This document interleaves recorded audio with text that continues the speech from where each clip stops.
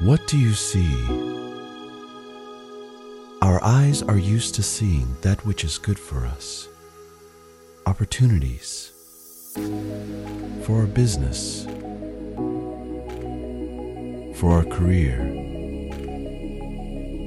for our enjoyment. But as the author of Hebrews said, let us fix our eyes on Jesus, the author and perfecter of our faith. What do you see when you look at the cross? Pain, loneliness, despair?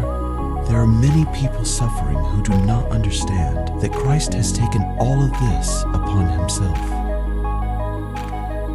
For this reason, we want to challenge you. Choose a person you can make a commitment to for a year with the purpose of presenting Christ to them. This can be a friend, your boss, or a neighbor, anyone, someone you will walk alongside, pray with, and help throughout the year 2020, with the sole objective of modeling the true gospel of Jesus Christ. Who do you see?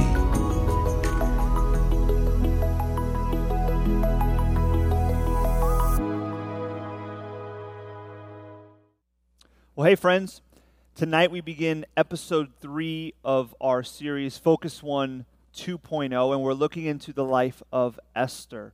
So if you have your Bible with you, we're going to be looking in the book of Esther, chapter 4, or you can always read along on the screen below. So let's begin with Esther chapter 4, starting in verse 5. It says this: Then Esther called for Hathach, one of the king's eunuchs, who had been appointed to attend her, and ordered him to go to Mordecai to learn what this was and why it was. Hathach went out to Mordecai in the open square of the city in the front of the king's gate, and Mordecai told him all that had happened to him, and the exact sum of money that Haman had promised to pay the king's treasuries for the destruction of the Jews. Mordecai also gave him a copy of the written decree issued in Susa for their destruction, that he might show it to Esther and explain it to her and command her to go to the king to beg his favor and plead with him on behalf of her people.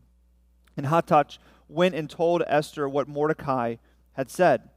Then Esther spoke to Hathach and commanded him to go to Mordecai and say, all the king's servants and the people of the king's provinces know that if any man or woman goes to the king inside the inner court without being called, there is but one law, to be put to death, except the one to whom the king holds out the golden scepter so that he may live. But as for me, I have not been called to come into the king these 30 days. They told Mordecai what Esther had said. Then Mordecai told them to reply to her, do you not think to yourself that in the king's palace you will escape any more than all the other Jews? For if you keep silent at this time, relief and deliverance will rise for the Jews from another place, but you and your father's house will perish. And who knows whether you have not come to the kingdom for such a time as this. Then Esther told them to reply to Mordecai, go, gather all the Jews to be found in Susa, and hold a fast on my behalf, and do not eat or drink for 3 days, night or day. I and my young women will also fast as you do. Then I will go to the king, though it is against the law, and if I perish, I perish. Mordecai then went away and did everything as Esther had ordered him. This is the word of the Lord. So there's a passage I was reflecting on as I was reading through this and meditating on this book and this passage in particular this week, and it comes from Jesus in Luke chapter 11, and Jesus, or Luke chapter 12, verse 48. He says, to whom much is given, much is required. You've maybe heard that before.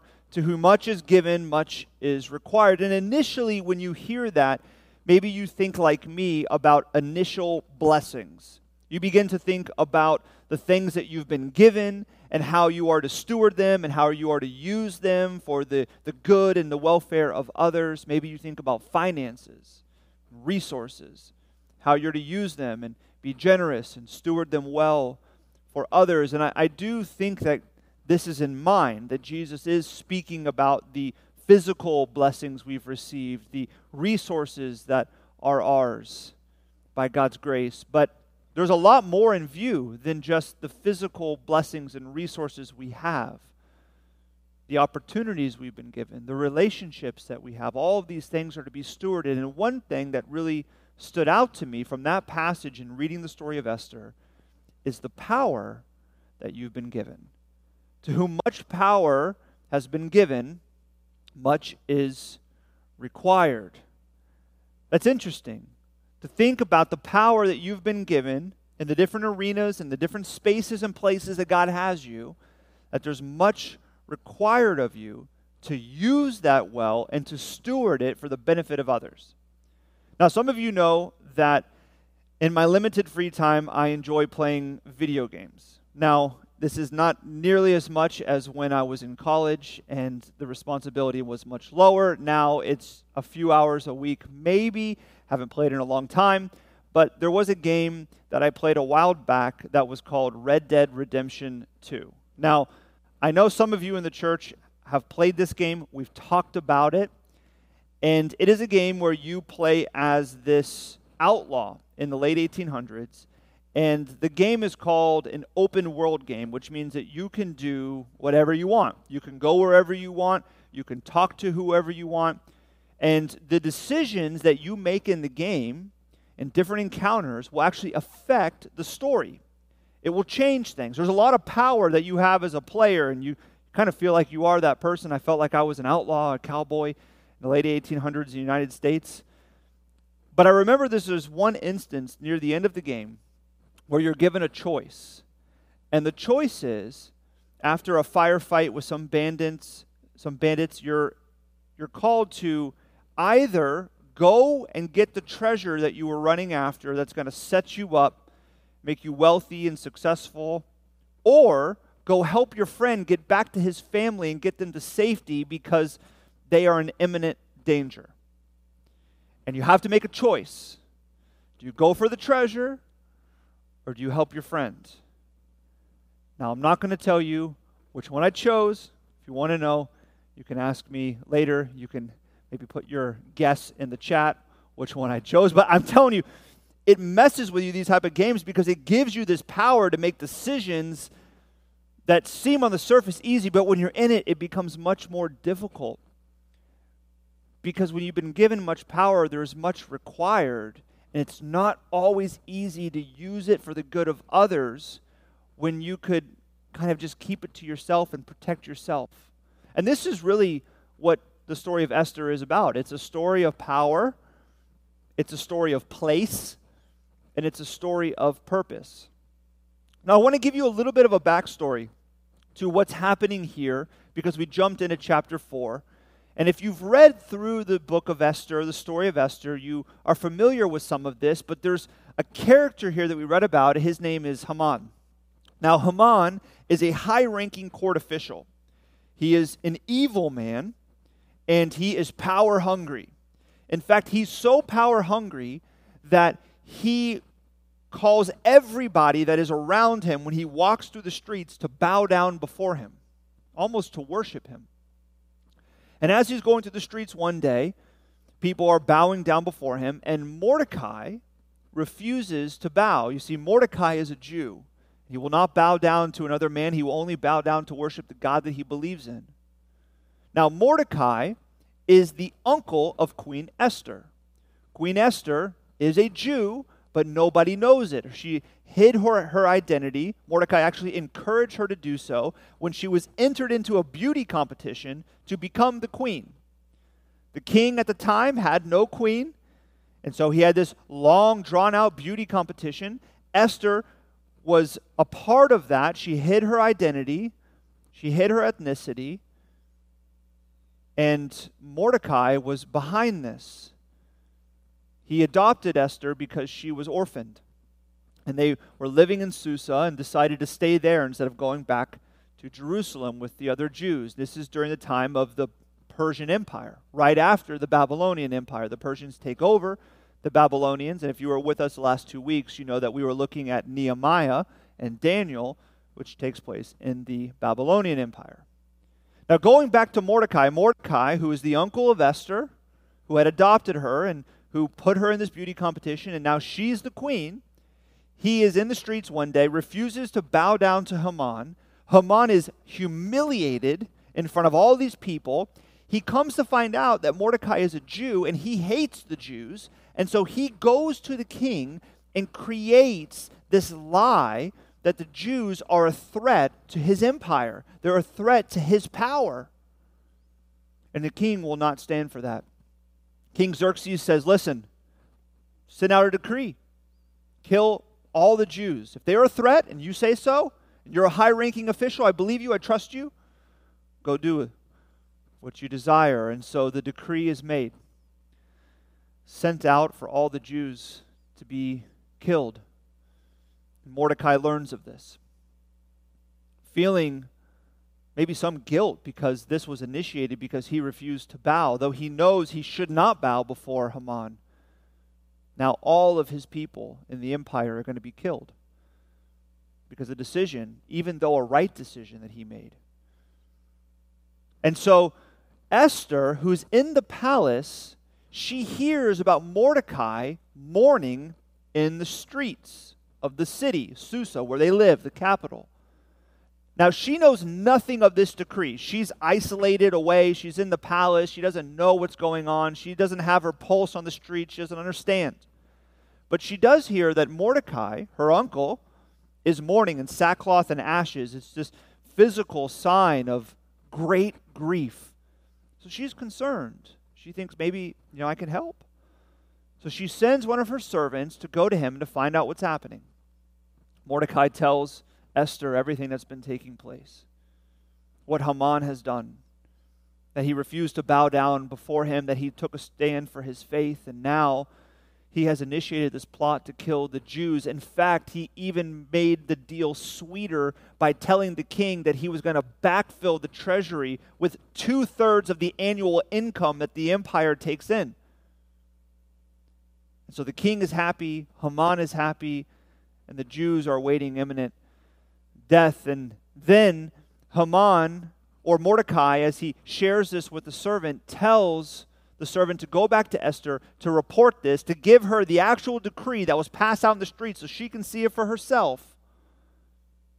And he says, tell her to go in before the king and plead with him for our people. Now, this is not a simple request. Why is it not a simple request? Because nobody knows that Esther is a Jew. She hid her identity. That is going to be a shock to the king and a shock to everybody else that she is a Jew, the people that have now been decreed to be destroyed. And it's also troubling because the Persian Empire was known for a religion known as Zoroastrianism. Now, Zoroastrianism is an interesting religion because they're not aggressively monotheistic. They don't aggressively worship one God. But they're also not truly polytheistic either, meaning they don't really worship many gods. They're kind of this bizarre hybrid of both, where they're okay with other gods, and they acknowledge possibly there are other gods, but they consolidate all of the gods and all of the worship into the worship of one God, which is called Ahura Mazda. I drive a Mazda. Feels weird. And so originally this was a benefit for the Jews because the Persians were okay with people having different religions because they just kind of thought, that's great, worship whatever God you want, but really we're all worshiping this one God, Ahura Mazda. But the king had been changing his tune and his support for other religions. He was becoming more aggressive in kind of pushing Zoroastrianism and its belief system on other faiths and other religions in the empire. And Esther knows this. Not only did she lie about who she is, she also believes in a different God and follows a different God. And she's just supposed to go into the king's throne room in his inner chamber, unannounced, which everyone that's ever done that has been killed. And then she says to Mordecai, listen, it's also more difficult because I haven't seen him in 30 days. Like, things are not going well in the relationship right now. So you're telling me you want me to go tell him that I am in fact a Jew, that I worship a different God in a time where we're not getting along, and to break a very clear law that should put me to death. And so she's hesitant, which makes sense why she's hesitant. So she sends this response back to Mordecai. And then Mordecai responds back to her in verse 13 and 14. And so he told the servant to reply back to Esther with this statement: "Do not think to yourself that in the king's palace you will escape any more than all of the other Jews." He says, they're going to find out eventually, Esther, that you are a Jew, and you're not going to escape death. So don't think that you can kind of protect yourself. You're eventually going to get found out. "For if you keep silent at this time, relief and deliverance will rise for the Jews from another place, but you and your father's house will perish." He says, listen, don't keep silent, but if you decided to keep silent, Esther, God is going to send relief and help somewhere. He is faithful. He is going to protect his people. He's not going to allow us to be destroyed by this decree. But then he says this: "And who knows whether you have not come to the kingdom for such a time as this." Esther, he says, do you not think that God has you here for this time? See, he's calling her to think about everything that has transpired in their life. Mordecai adopted her, as I said, when she was a child. And there was a decision that they made when they were young, when Esther was young, to stay in Susa and not go back to Jerusalem. Because many, many years ago, the Jews were allowed to go back to Jerusalem, but Mordecai decided to stay.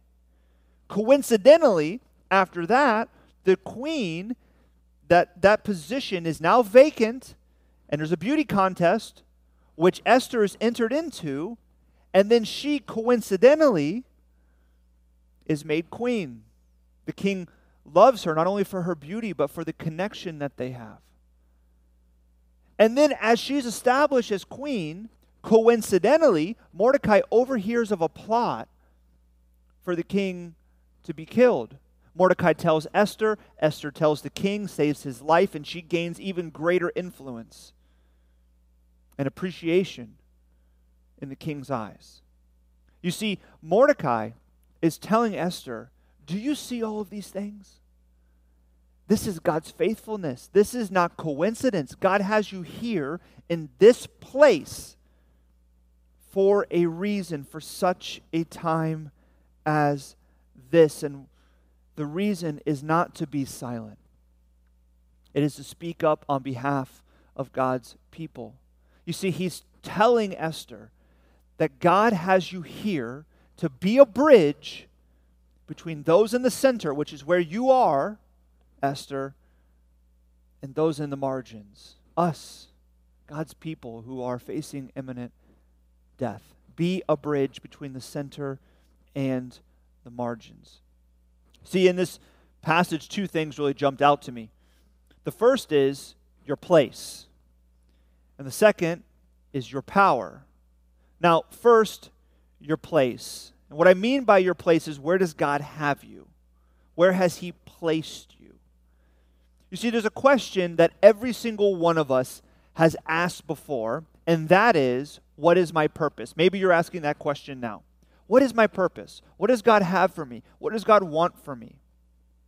What is the life that I'm supposed to live? And typically, when we ask the question, what is my purpose, we begin to evaluate the trajectory that we are on, and we imagine if that is going to get us to a place where we're going to feel satisfied, or we're going to live a life that is successful, or we're going to feel valued. We begin to evaluate, are we going in the right direction? Am I doing the right thing? What is my purpose?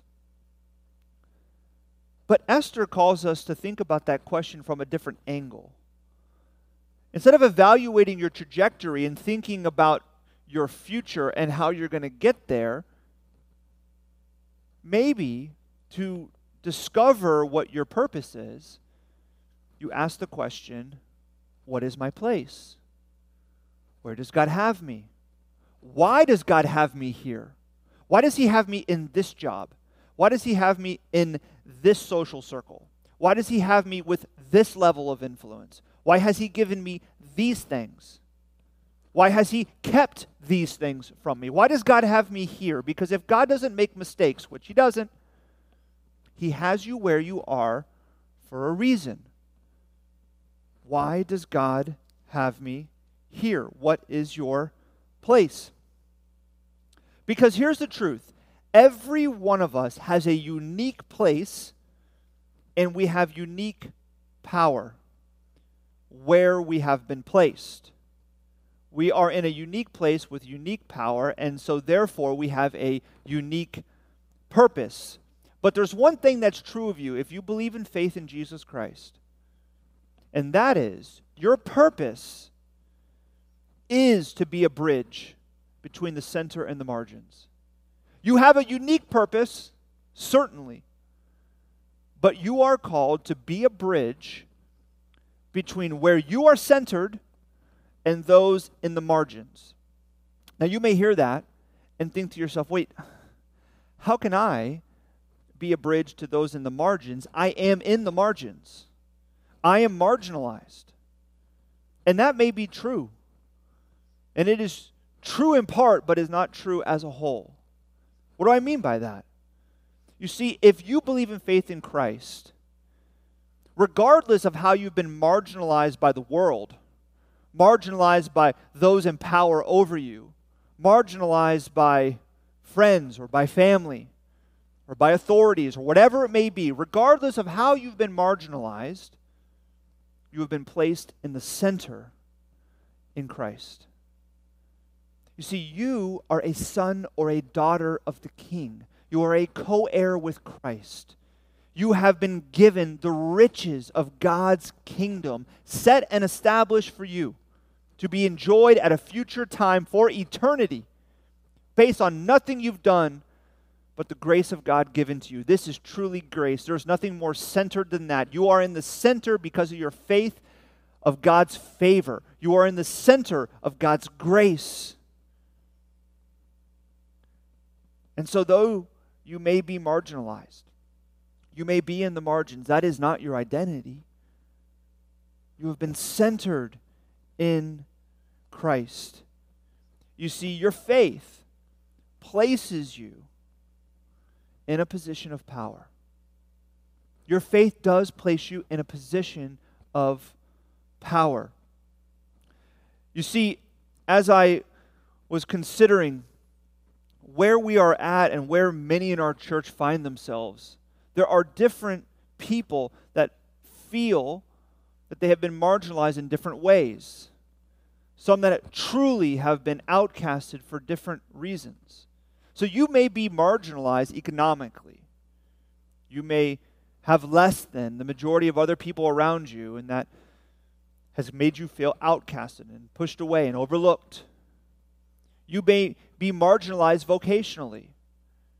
Your job and your director and your bosses may overlook you, and you just kind of do your job and you feel in the margins. Truly, you are in the margins. You may be marginalized racially. You may be marginalized mentally. You are struggling with mental health. You may be marginalized relationally, where you are not where you want to be. You do not have close friends that you desire. You do not have the romantic relationship that you've been praying for. You feel lonely and isolated and out on the margins. You may be marginalized physically, where you're struggling with this constant health issue. You may be marginalized politically, depending on your context. Many of us are in the margins. We are out in places where we feel overlooked, where we feel outcasted.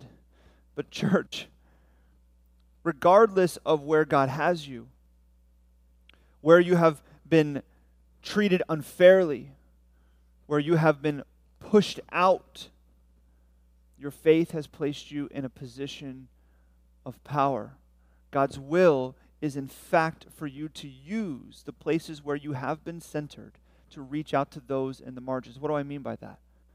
So you may be economically in the margins, have less than, overlooked, but maybe you are mentally centered. You are in a good place with your mental health.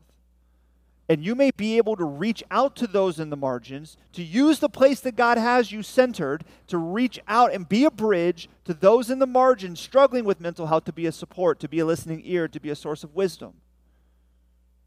You may be in the margins racially, but relationally centered. And maybe God is calling you to say, reach out to those who are struggling with the state of things and the racial and social unrest that we find ourselves in, and help anchor people to relationships that can give them hope. It can give them a vision for change. You may be marginalized politically, but racially centered.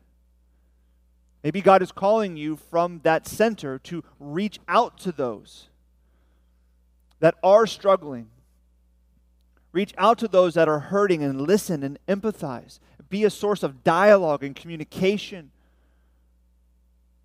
You may be marginalized in your health, struggling constantly with health issues, but maybe God has centered you financially or economically, where you can look to be a bridge to those who are struggling and give generously, support generously, come alongside those who need someone to care and help them. See, church, God's will for you is to use the place that He has you and the power that it contains to reach out to those in the margins, to be a bridge to those in the margins. There's a famous pastor, an anti-Nazi protester named Dietrich Bonhoeffer, who was literally in the center of a society that was marginalizing people and putting them to death. He was a German citizen, and he was capable of just being quiet. As a pastor, he could have just continued his life with his church and allowed the things to spin around and not rock the boat, but he decided to stand up and to vocalize the injustice that was taking place and to shout down that leadership and to cry out for the people that were being marginalized, the Jews, which he was not one of. And eventually, he was arrested, he was taken to a concentration camp, and he lost his life for this. But he understood that God had him in a place, and he had been given power, and that he was to use it, not for himself, but for others, for those in the margins. And God clearly showed him who those people were in his time. He clearly understood, as Esther did, that he was there in that place, in that moment, with that power for such a time as this. And he has a quote that is so convicting and so challenging. He says, "Being a Christian is less about cautiously avoiding sin than about courageously and actively doing God's will." Being a Christian is less about cautiously avoiding sin than about courageously and actively doing God's will. You see, Esther was in a position where she was centered and she was capable, in her mind maybe, of protecting herself and concealing her identity and don't rock the boat. But she understood that God had her here for such a time as this. He had given her this place. He had given her this power. And though terrified, she was to use it for the benefit of others, those in the margins. And so she responds to Mordecai in verse 15. It says that she told the servant to go to Mordecai and reply like this: "Go gather all the Jews to be found in Susa, hold a fast on my behalf, and do not eat or drink for 3 days or nights." She said, "Go and pray, begin to pray, because I'm going to take a stand. I'm going to be courageous. I'm going to use the power of my place. I know that's my purpose." I am a young woman, will also fast as you do. Then I will go to the king, she says, though it is against the law, and if I perish, I perish. I'm going to take a stand. I'm going to use the power of my place. And if I die, I die. But I know that God has me here for such a time as this. She was a bridge between the center and the margins. And you read that, and it is so honorable. It is so incredible, her courage. But it's interesting to look at Esther because she was centered in terms of her position and her influence, but she was also marginalized at the same time because she was a Jew, though her identity was hidden. But she understood very clearly how God was calling her to use her place and the power that it had for those that were outcasted. And we see this example of Esther, and we're like, wow, if I die, I die.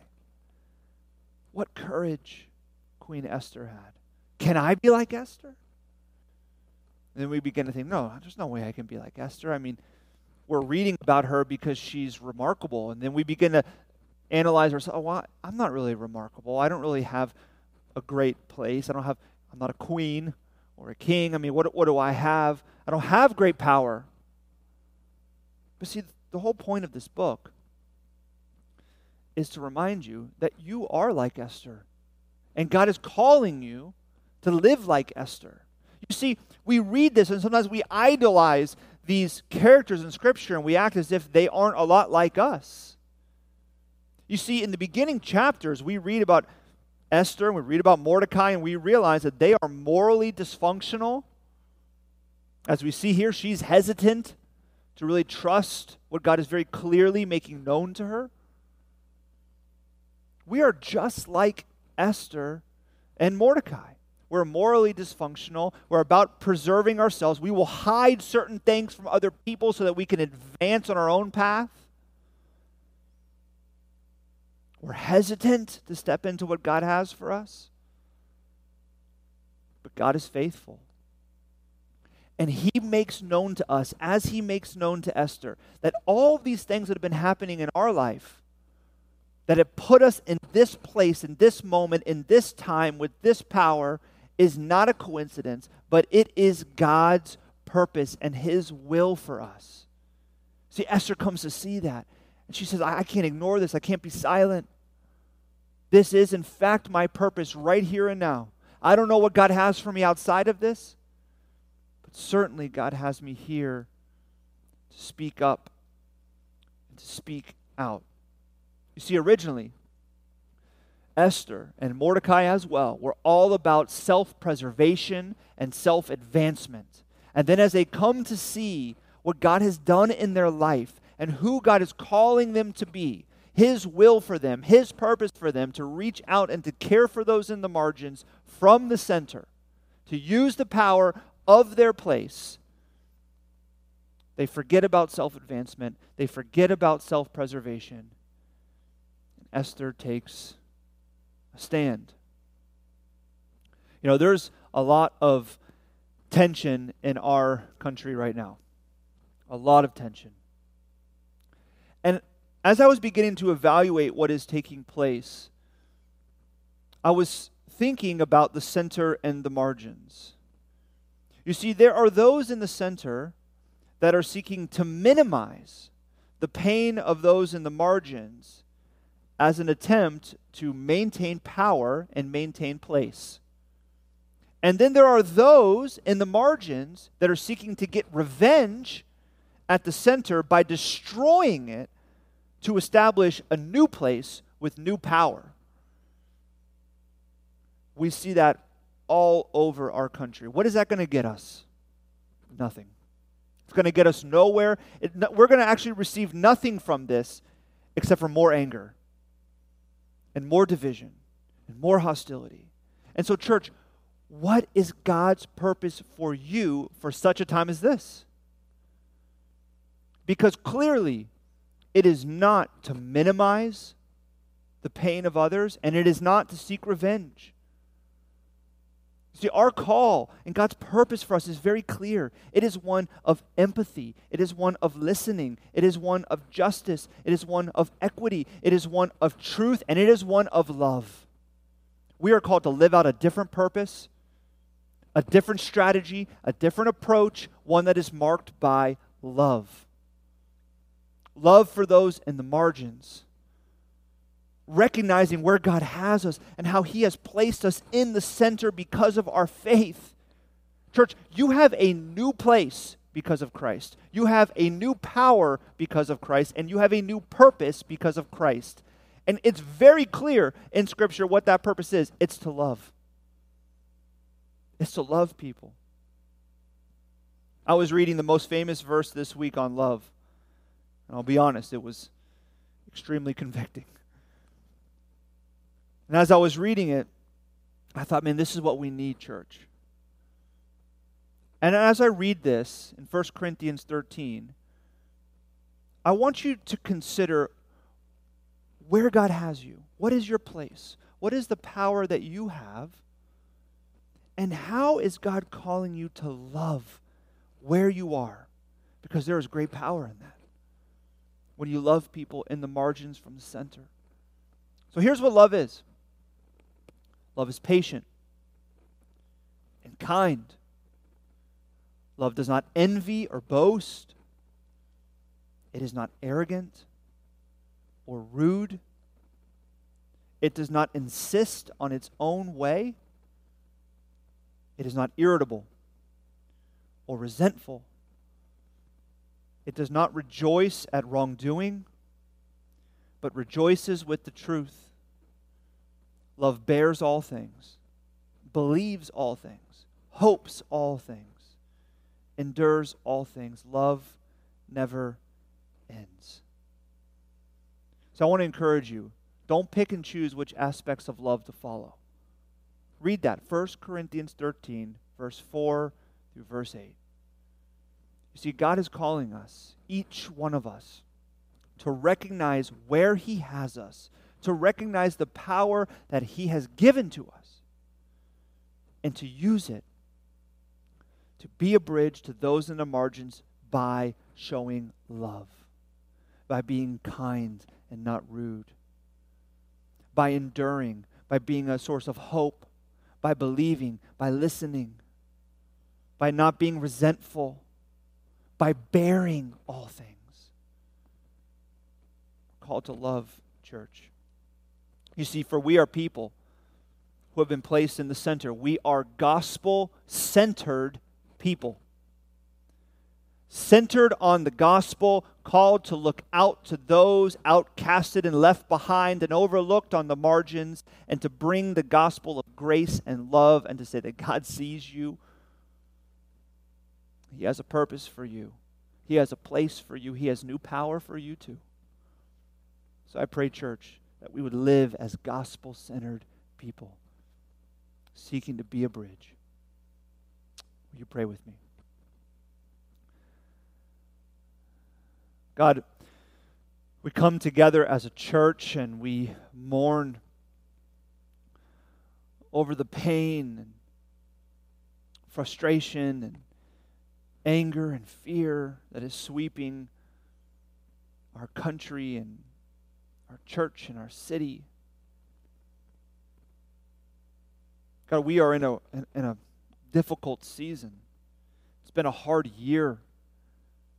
But you have us here for a reason. For such a time as this, you have us here in the place that you've put us, with the power that you've given us, to be gospel-centered people, people of love. I pray, God, that that would prevail, that that would be what drives us, that that would be our purpose here and now, to be people of love, truth and love. Would you use us, your church, not just Crossbridge, but your church all over this country, to begin to bind up wounds and to heal, to bring hope, to share faith, so that we might see your gospel and your glory go out in ways we never imagined would a revival sweep this nation.